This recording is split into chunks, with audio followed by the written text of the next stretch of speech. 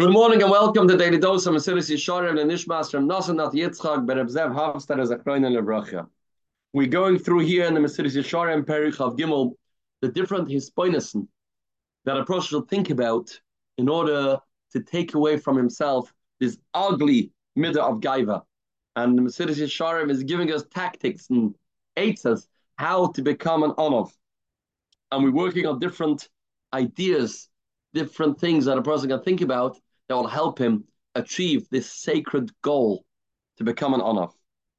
Says the Mesilas Yesharim, another hispoinus. Okay, she is boinein oida adam al chayvasoi lefanav yisbarach.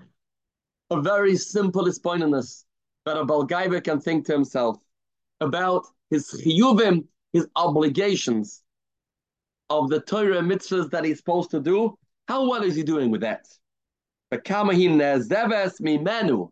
How much is he learning?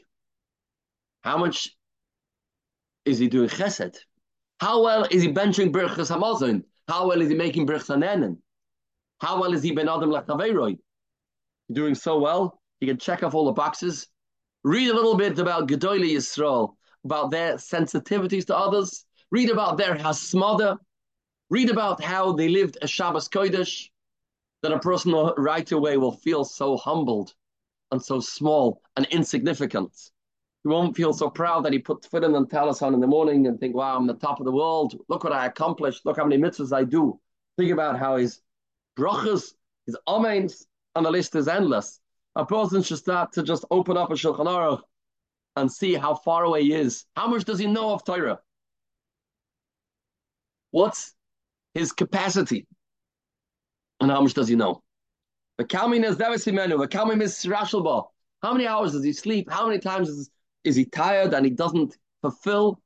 He'll be full of busha and embarrassment. He'll be so humbled. He'll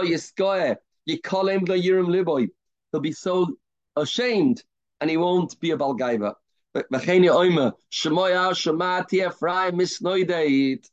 Maybe this is after we say in Rosh Hashanah. I heard Ephraim shaking ki achei shuvin echamti, achei vadis fakti al yireya yorech. Boy shtivi am nechlamti. Ephraim is misnoided. He feels terrible. He feels broken. He's full of busha. Harei ani lefanecha kichli mole busha echlima. As we say in the Yom Kippur davening, I'm a vessel full of busha. We may add the word, I think they say from the Belzer Rebbe, why is it called a kli mole busha echlima? Why is it like a vessel? A vessel means that the bush is inside a keli. When something's inside a keli, inside a vessel, it doesn't take more than a second to pick up that vessel and spill out all the contents. The same goes with this busha. A person that has busha, he feels very humbled, but in a second he can spill out all that busha. He can just be makabel upon himself and say, I feel bad. Tomorrow's going to be better. This afternoon's going to be better.